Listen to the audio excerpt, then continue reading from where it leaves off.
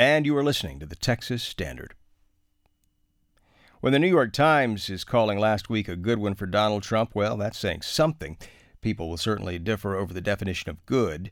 But with the Kavanaugh spectacle overshadowing so much else in the news, it's easy to forget that one of the staples of candidate Trump's election platform was achieved early last week with broad implications for Texas, too.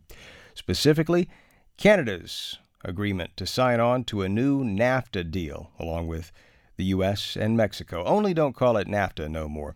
Now it's the USMCA, the United States-Mexico-Canada Agreement. After the big announcement, analysts focused on the concessions Canada gave over dairy imports and new standards for North American content in cars, a move designed to boost jobs. But missing from a lot of the commentary, how this could play out for one of the biggest sectors in our own economy, the Texas economy, namely energy. Joining us to talk a bit about that is our own energy insider, Matt Smith. He joins us every other week. He's Director of Commodity Research at Clipper Data. Matt, welcome back to the Standard. Thank you, David. So who benefits most from this USMCA? When we think about the energy perspective, I suppose you could say. Sure. Well, it's big oil and gas companies that really are going to be the winners from this deal. The new agreement includes provisions that help protect U.S. oil companies' investments abroad, and it also prohibits tariffs on oil and gas products, which is pretty handy for the U.S. because it's including gasoline sold to Mexico by U.S. refiners.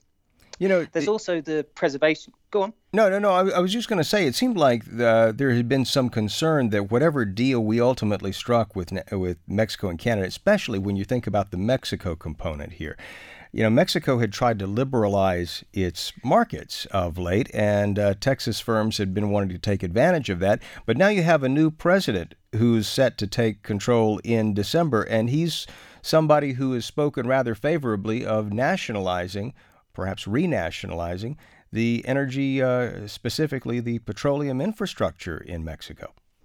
So with the president-elect, Mr. Obrador, he is not likely to suddenly nationalize everything, but he just has that tendency to want to protect those things more.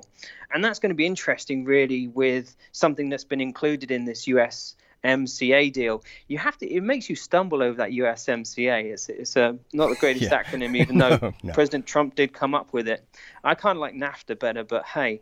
But there's something that's been kept in this agreement so that U.S. companies are protected.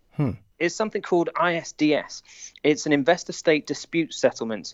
And what it does, it helps resolve international trade disputes. And so these ISDSs, they've been pretty much eliminated except for a limited number of sectors, and oil and gas is one of those sectors. And it essentially means that foreign oil companies such as Chevron, ExxonMobil, that are operating in Mexico, as you mentioned, because we're seeing that liberalization now, they're being able to bid for oil auctions. They have a stronger legal footing in Mexico now. But, you know, NAFTA was never it never was something that environmental critics had much love for, right? I mean, has anything really changed under this new agreement? No, the loser really seems to be the issue of climate change here. The New Deal really doesn't make much of a mention of it. From an environmental perspective, it carries on the same theme of NAFTA, which is supportive of fossil fuel development. A key theme of the U.S. administration is running through USMCA, as it does through a lot of their actions, and that's a lack of regulations.